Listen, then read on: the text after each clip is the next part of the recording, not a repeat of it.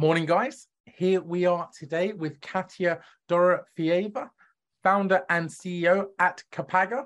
Katya, great to have you with us. How are you? I'm good. Thank you very much. Nice. Oh no, great to see you too. I'm gonna jump straight into it. Obviously, you have pretty much done the impossible, which we're going to discuss. One thing you said to me when we first met, you said having 2 kids or 10 kids is pretty much the same. So why not build a fintech? I have to say, you've pretty much gone against the grain. You've built a fintech at a point where you've either got huge responsibilities in your life, and you've pulled it off to the point where you are now competing with the best of them. So how did you do it? It's a good question. I never thought about how did I do it. It was just a nature. I had 3 kids first, and then I understood that, at some point, to have a bit of freedom and ability to manage the 4th kid. being the business? Yeah, yes. So I've decided that instead of having the real kid, I will have the startup, which is baby as well. By development of the startup, it's the same process. Firstly, it's born, then it wants to eat, then it starts crawling, and then it started to run. And all the processes are the same, right? So, and I pretty much see the thing that baby, kid, and a startup has the same age of development as well. So usually the age of startup is 3 to 5 years. That's the same for the kid. After that, that's a grown-up man or grown-up woman already who has the wishes and want to entertain themselves. So the same with the startup. So that was decision which was for me natural, I would say. It's just another part of our family. Yeah, but do you know what? You're the exception, the rule, genuinely. And it's not about the male female debate or anything like that. It's building a company is really, really hard. Like, it's super hard, right? And most fail like fairly early on. You've done it with a young family. Because I'm used to routine. After having 3 kids in a 5-year period, that was something which I built as a routine of multitasking, waking up myself very early if I need to. What time were you getting up? I usually do 6:30. Of course, with the kids, it was even earlier, but I used to be early bird. Now I'm not sure if I can call myself like this, because I'm early bird and late night person as well. Well, yeah, you have to. Well, do you know what? It's just interesting because, like, I work a lot of days, like 15 to 20-hour days, like, genuinely, right? But I haven't got any other responsibilities. Like, you've done it with a young family. So, like, how old are the kids now? 9, 7, and 4. Oh, okay, they're still young, like really young. Really young. So, in terms of like your background, I assume that you probably had quite an extensive background in this industry. You understood the gap in the market. You understood the trajectory. Where did you really start your career? My career started, I finished university in the UK, even though I had another university in Latvia as well. And I joined... You're from Latvia originally? Yes, I am from Latvia originally, but decided to go and study in the UK, which brought me then to PwC. I was a graduate, and I was thinking that auditing and everything around accounting was my desire, because that's what I liked during the uni time. And I joined PwC, and after a year time, I understand that I'm totally different from the people I see as a management and partners. And I've decided that I need to change my career now rather than waiting for another 5 years. And, how old were you when you decided to change your career? I was 26 already. Still young. I think, I mean, for me, I think it got to about like 20, probably about 26, 27. And I was just like, I can't work for someone else for the rest of my life. And there was nothing against them. You know, I think it's just something that a lot of people find at some point, right? They just want to like control what time they wake up and control what time they work to, etc. Yeah, for me, because I grew up in Latvia, I was the post-USSR kid. You know, the only possibility of a career there back in Latvia would be starting probably my own business, but it would be very small business, like a shop, corner shop or something like this. And I was always dreaming about the Western world. And I was thinking that, you know, reading the all these economy books about Walmart, Tesco, all this kind of culture inside big corporations, I was thinking that that's the best way to go. And that's why I came to the UK and got to the university.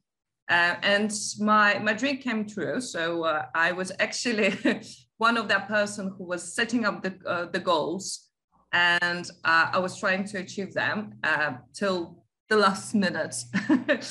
And I was quite lucky enough, you know, when I was at uni, I wouldn't say that it's the best uni, you know, it's not a brick university. I was choosing the uni in the UK just very rationally. It was Bedfordshire University, which was in Luton. So for me, that was the destination. Close to London, it's close to airport with the flights back to Latvia. And I could find a part-time job. So ticked all the boxes. Yeah, so for me, because every uni in the UK was for me the same, right? So I didn't feel the difference. Sure. And when I understood that, you know, it's not only to enter the uni, but actually after that, you have to work hard to get the good job as well. And I really like the system that in the UK, being a graduate, nobody cares what course you finished. You can join any job you want, like apart from medicine probably, but and law.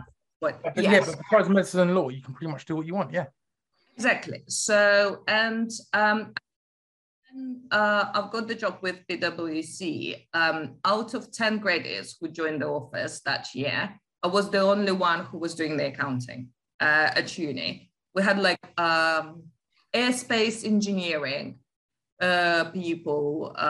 Then we had biologists, psychologists, anyone, but no one of them knew anything about accounting. And it was very interesting. And I found that journey is very attractive to me, to work for the big corporation. They treat you as a graduate, you are not coming with the knowledge. You are willing to learn. And that's a good inspiration, because back in Latvia, it was absolutely different. If you finish accounting, you will be all your life. You can't be anyone else. Unfortunately, that's the rules there. And it's still the same, I would say. And being at PwC, good that I understood that it's something which I probably not ready to do for all my life. And I went and started looking for another opportunities, and I managed to get a job quite quickly. As a graduate, I didn't mind to go on a graduate. What year was this? What year was this? It was Bloomberg. When, sorry? It was in 2008. 2000, yeah. So I was discussing this the other time. I was discussing this like, I'm probably a few years older than you, but I was going to say that it used to be a case that you could just literally like knock on a door. You could literally just go into offices, right? Way before the internet. Like I remember like standing outside like Lehman Brothers office, just waiting to speak to people, you know? Yeah, that was very interesting. Like again, I think I was lucky here because I've got to Bloomberg. I got the Bloomberg job at 2008, the 7th of July. I remember the date.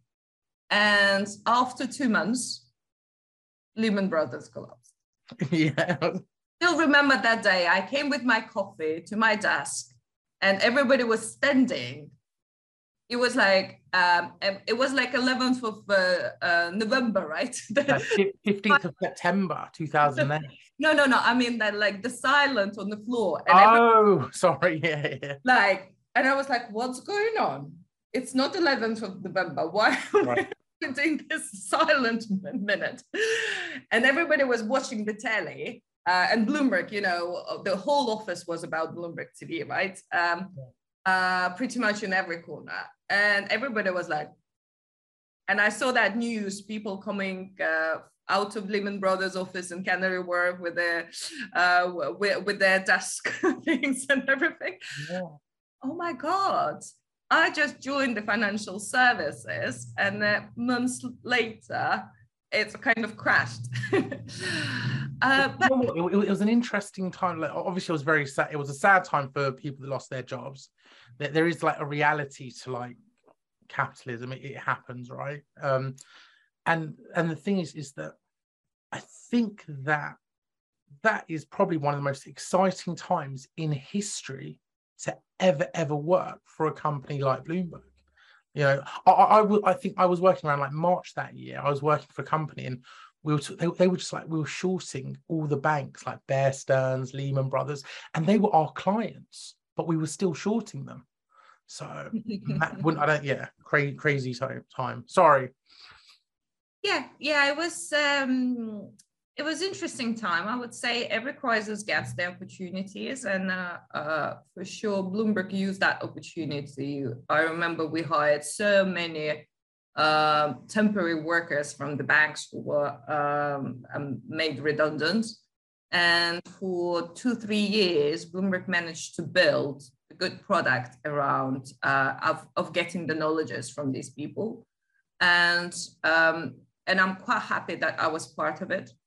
And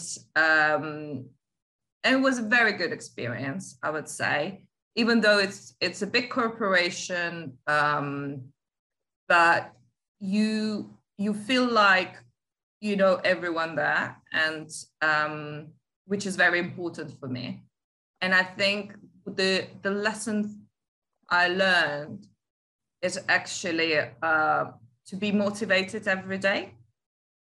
And that's what I bring to Kapaga as well. So every team member who comes to us, they always ask me during the interview time, what do you suggest for the new employees of the company?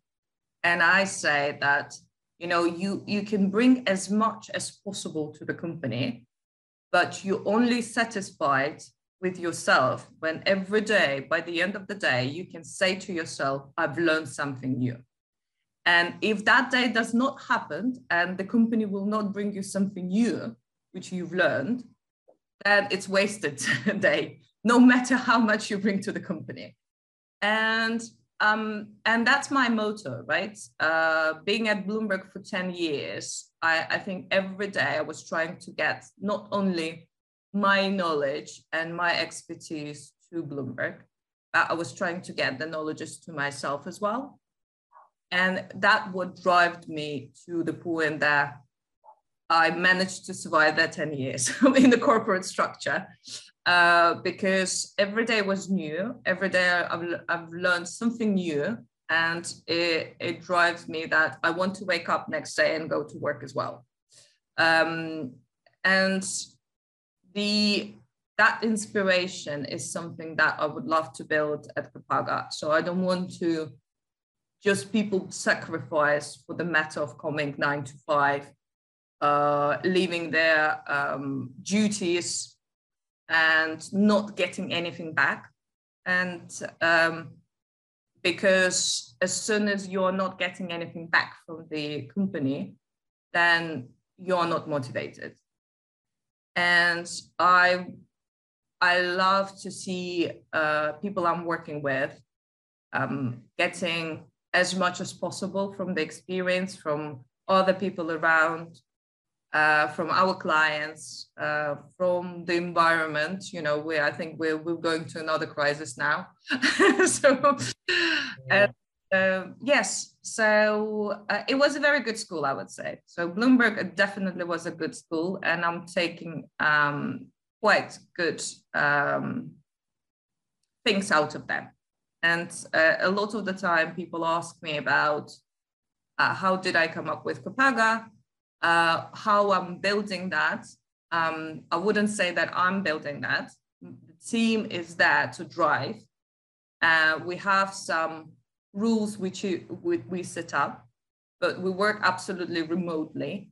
And the matter for every one of us is not how many hours we did a day, but the value we bring and the value we've taken to ourselves. So I mean, again, that kind of led me on to what I was going to ask. I mean, in terms of Kapaga, what was the jump? Like, where was the jump when you gone, actually, you know what, I'm gonna leave Bloomberg, I'm gonna leave the corporate world, and I'm just gonna go off on my own? The jump was, I would say, not so straightforward. After Bloomberg, I was invited to start up. There was a quite small team that time, not more than 10 people. They've just got the license from FCA and they was trying to build a product. And I was invited because the company was in payments and they were selling to financial institutions. And that was absolutely different mindset, you know, where you come from big corporation, where you have like lawyers, media, support people, you know, everyone, including the taxi drivers, if you need. It's just one button and they are arriving and taking you anywhere. And coming to startup, where the budget was very small, nothing was built, everything was like manually driven, the processes were not built. And but that time, you know, I was not the owner. And I admire the owner that he did that and invited me to be part of it. And after 2 years, I understood what is involved to build a startup. Probably that was a good experience of understanding the granules inside. And that's how decision came after. So having the corporate experience for 10 years, then 2 years of helping building startup. Yeah. And then it was that time when I decided that now it's my move. And then once you've made your move and Kapaga's going, what was the process for you to then get your first client on board? Planning. Always planning. Always helps, yeah. Yeah. Planning. You know, when you have everything on the paper, nothing real, it's all about motivation and planning, to wake up every day, know exactly what you need to do that day. Because like you can easily skip and say, oh, no, I'm not going to do that today. I'm going to do that tomorrow. You know, it's like, it's still, I'm won't work to anything, right? So it won't work if you do that, though. No startup can work if you have that sort of approach to it. Exactly. So, so there was a plan that we want to launch the product within 7 months. We knew that it was optimistic because having the regulated company with technology built inside, it's almost impossible, but we still were putting a lot of the effort. And we did manage. I was quite lucky. We were supposed to launch on the 1st of March. We will, by the plan, so-called. It was only moved to 28th of March. So we kind of the target. Not bad at all. The last day of the month, but and how's the product actually evolved since then? And the reason why I ask is, so we were actually revenue generating like within 6 months, but that's because we had no money. Like we had to do it. And our first product, it was horrendous. It was horrendous. But it kind of like we went to companies, we're like, look, here's our position. This is what we can do for you. This is how we can help you. And we found that actually a lot of companies, more than we expected, were like, yeah, actually, we'll jump on board, we'll help you. And, you know, there's still value in it for us, right? You have to create value. But I mean, after that time, it was very much a case of, right, now we've got the money. Now we need to go and actually build the product that we really want to build. Was it similar with you guys, or? The same story. Believe me, that's what happens when you don't have the funding straight away. The product you build is still kind of in the air of understanding if it's right product or not. Would it fit the market or not? And the point where we've decided that we need to launch in March was not that, you know, oh, that's just the idea. It was just like, by that time, we probably will be out of money. There's a reality to it. Yes. So, and of course, we were trying to fundraise, and we did all mistakes possible during the fundraising as well. There. Yeah. There.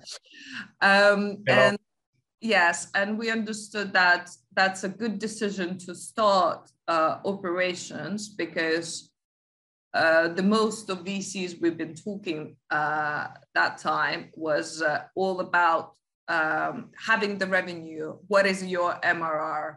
And we were like 0, and they were not interested in this. Of course, because it's fintech, you know, it's payment, and they wanted to see the value. They wanted to see the revenue, the clients, what bring these clients to us, and so on and so on. So that's why that was a very quick decision. We built our product mainly on suppliers rather than doing anything super technical from our side. It was that, okay, let's do it. Let's build, let's just launch, get some clients, get their feedback, understand if that's the right fit, and then we're going to start building what we think is relevant for them. And the idea evolved actually, because it was always, I knew the market. Everybody knew about payments, technology, the values within the team. But it was always like, what is different from us and hundreds of other neobanks or hundreds of other payment institutions out there? Why we need to bring the clients, and clients are happy to join us. And I think the first couple clients were just like really testing. And I'm glad that they believed and came to us.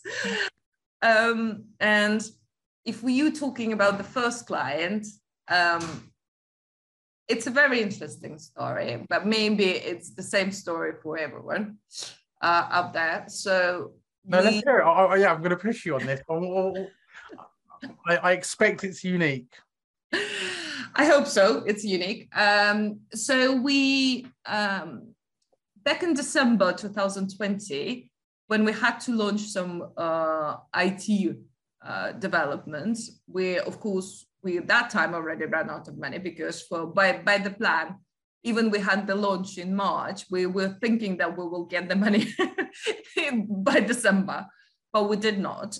So it was, I remember it was 16th of December.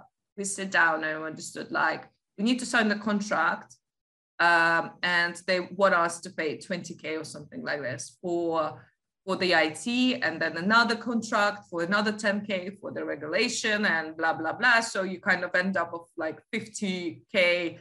By the end of December, we need to put that to someone's pocket. Yep. And we did not have anything like this. And the investors we were talking, they were like really long in process. We could not understand if the money will come or not, if anyone will invest in us, and so on and so on. So we just made a very quick decision. Let's go to the family, friends, anyone up there, and try to get as little from everyone to drive us further. And we went to our professional friends, our like ex-Bloomberg employees, ex-clients, and everyone who does understand about financial services. And for 2 weeks, we managed to get some funding. And one of these investors who is still with us, when we were launching in March, I was calling the guys saying like, oh, we're going to launch. We don't have the money for digital marketing or anything, so we need to get the clients, start testing. We had some requests, but I wanted to have someone who I can bring the value to as a product. And that investor said, oh, I have a friend who is doing the expert business. And he has a UK company. It's been running for a couple of years, but he always has the problem with the banking because they cannot deliver fast. They have awful services and blah, blah, blah, and all this kind of stories about pet service from high street banks. So he introduced me to the guy. We talked for 20 minutes and I said, true story, you will be the first client. You will be the one who will be testing everything. And I will try to do my best to deliver the service. But it's miss and error, right? So I apologize straight away if anything will be done incorrectly. If your payment stuck somewhere and I would not be managed on time to get that payment out or something like this. But do you want to try? So it wasn't selling point. It was like actually scaring point for that client. And he did agree. Love that. Interesting that he did agree. And I was like, okay, so let's. No pressure. Yes. So, and very interesting that that client is still with us. He still enjoyed the services. He said he always give us the feedback. And interesting that in 3 months' time after he became our client, we ran out of money again because, of course, the revenues did not manage to cover our expenses as well. And I knocked his door and said, do you want to be our investor as well, not only our client? And he said, yes. So, wow. Story. Wow. So your client ended up becoming your investor. Correct. That's proof of concept right there. Yes, it was not big amount, but that was something we needed, and he was happy to help. And yes, and investors don't part with their money easily, right? They don't just write checks unless they really, really believe in the product. Exactly. Yeah. So that was a big satisfaction to me and to the team, and we managed to achieve what we wanted to achieve. And I mean, from your own perspective, are you quite focused into the fact that you're like push like female entrepreneurship? Is this, I would kind of do your thing? I wouldn't say, all my career, I did not feel that I need to push on it. But literally, in most of the cases, I was the only one female when I was talking to the clients. All my clients, it's very hard to go like trading desk, capital market desk in any of the banks and see women. They probably would do like a PA assistant job rather than, there are traders, of course, and sales women, but it's majority men, right? Yeah. And it's the case. But never push that I'm female, I'm coming here and, I have a bit different attitude, or you need to behave differently to me. And that female, I don't know, it's I would not feel the difference, you know, if you're too busy to even think about it. yes. And the thing is, like, the team we build now, I never go around on female, man, kids, no kids, color, no color. It was like all this kind of stuff. It was like, for me, it doesn't matter. It's all about this. The best. The best, yes. Yeah, I get it. Yeah, I think I very much had the same philosophy.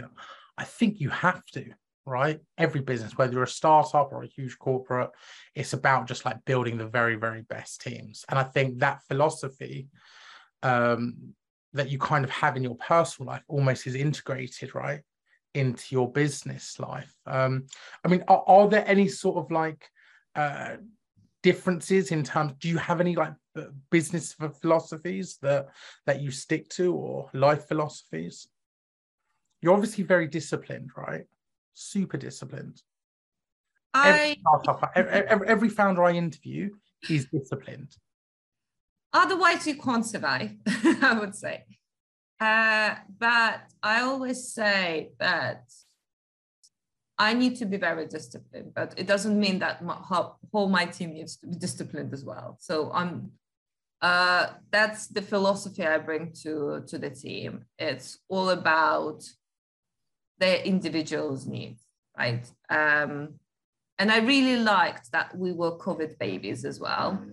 That gave us very like a different mentality straight away. And that mentality I was actually trying to build before already, because I was working from home before COVID as well. And I felt like that's the best time, you know, when you actually can spend sometimes with your family. You don't need to run to the office. Yeah. And there is no like a stick to the plan of coming at 8 or 9 and leaving at 5 and all this kind of stuff, right? And lunches. But do you not think that kind of instills discipline though? So the interesting thing is that I think you and I similarly, we probably worked in the city for like 10 years. Getting the underground, going to the office, it's horrendous. But it is, you get into a routine, you are disciplined. Do you think that, like for Kapaga in the future, would it be something whereby it'll be a hybrid role and you just let people work set hours, as long as they're doing their work, they can work from home or the office, you know, it doesn't really make a difference? I would say that so far, having 22 people, it works well working remotely. Yes, we have the offices in 2 locations in London and Spain, but we're rarely visiting, and I'm not even monitoring that. You know, sometimes I'm randomly got on the video call and people are in the office, and I was just, okay, so there is no routine of saying like, oh, come on Monday or Thursday or whatever. You know, people are just there. They feel that they want to get out. They go to the office. To stay home, they stay home. And for 22 people, it works. I cannot guarantee going forward if that would totally 100% work. Sure. Now we have a team, very experienced one. You know, they all came from that corporate background. They all went through this route of 9 to 5, going to the office, disciplining themselves, and they're fine now to discipline themselves at home, right? It's all about, even like, I think you have to discipline yourself more when you're at home. And it's not only about being at work, but finishing the work as well. Yeah. That's the hardest part. Yeah. You know, when do you finish? Because you constantly can work. And that was the big discovery for me when I started to work from home. Yeah. So eventually, when you leave the office, that's it. Shut down the computer. I will come back tomorrow and answer my emails. Yeah. When you work from home, it's pretty much 24/7. Yeah. And that's what you need to discipline yourself and say, that's enough. You know, that's... See, I'm different to you. I've got to be honest, right now I'm at a point, I'm loving it. Like I get calls on like Sunday afternoons and the whole team, they were all working. I'm not telling them to work. I wasn't making them work. They were working. Yeah, like I don't say don't work. Yeah. Just make sure that you have that routine for yourself. Yeah. And I'm like, the thing is, everybody is very efficient within the team, and we have all different backgrounds. We all have different needs as well, and we just honest to each other. If there isn't need to be covered, for example, we have a single mom who needs to go every day at 4 o'clock, pick up her kids. Lovely two ladies from the nursery and school. And for that half an hour, somebody else will cover her because, she's her customer facing. Yeah. And it's all about this kind of relationship, even though we all work remotely. We don't have, like, officially we have the setup hours, but it's more because of the clients, right? Yeah. Because they need to know where we come to work and then when we leave, but the rest is just up to us. And like I always say to my team, don't reply to me if you see my team's message on Sunday evening.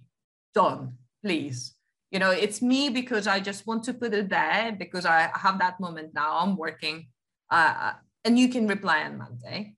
And funny enough, sometimes I had a conversation with my team like at 2 o'clock in the night because I just put something in Teams and they replied. And I was like, oh, no, please, just go to sleep. Oh, no, you're a good... I'm horrendous. I'm the opposite. I'm like, why have you not responded like 30 seconds later? Seriously, I'm not easy to work with, genuinely.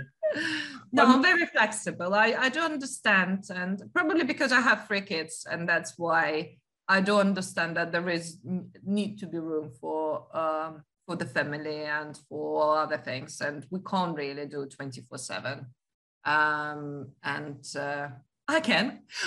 Yeah, that's right, but that's it. You can. That's it. There you go. But yes, but my team is my other kids as well, right? Yeah, I get it. I get it, but like I've got to be honest that I tell them I'm very understanding. Like I really am. Like again, we were saying like the parents when they're dropping the kids to school, there's no set hours.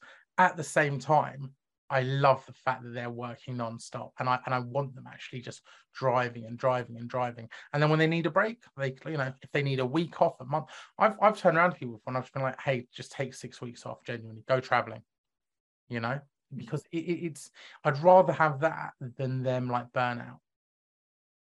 Yeah, I agree. We've just started to monitor and have the HR system where people can put their holidays. Before that, it was just like, Katya, can I have the week off tomorrow? Yeah, sure. Go for it. And then that literally by the end of the year, I remember in December, everybody was asking me how many days did I take this year? I was like,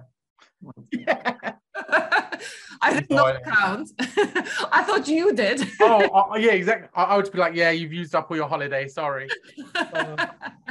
And if you had your time again, like you have, and I'm not just saying this, but you've really done. You've done like the impossible in many ways. Like you got like most people that start companies, I'm speaking to them and they're like, so yeah, we only had like 2-3 million from day one. Like it's like they really had like the infrastructure and everything. If you had your time again, what would you have done differently? And I would say one thing that I would have done differently, I would have not wasted so much time raising capital. Like raising money, but for me, like I'm not saying for every company, but for us, I was just like, actually, I wish I didn't invest so much time, and I just focused much more on just like driving the business ourselves. What I would have done differently, I would say no. I don't. I did really enjoy everything what was done so far. I wouldn't done anything differently, really. And the fact is that because every error we made, I still want to do that error if I will do the next product, and next startup as well, because that's what you've learned, and that's what it drives you to the next point. If I would have 2 million from the beginning, that would be easy life. Yeah. And there is no such thing as a responsibility when you have money. And from the day one, it's just try it when you don't have money. That's what I'm saying, and that's what we've done, and it's a completely different experience. And in terms of Kapaga, like, what's the future look like? What's next for you guys? For us, the next step is European market. We've started with the UK, and we're ready now for the European market. And that would be a next journey. I'm sure that would be absolutely different from the UK one. And we have to learn again, which is exciting. Because when you are building something and it's repeatedly the same, even though you know how to adjust that, you know exactly what you want to build inside, and it's not always perfect, right? So, but the new challenge on top of what you have, it's always drive you to the next stage of development, and we'll see. Well, yeah, the challenge is accepted. Well, honestly, we're looking forward to seeing how you guys approach that challenge. And Katya, really great to have you with us today. Thank you so much for your time. Thank you. Definitely do this again soon. Thank you.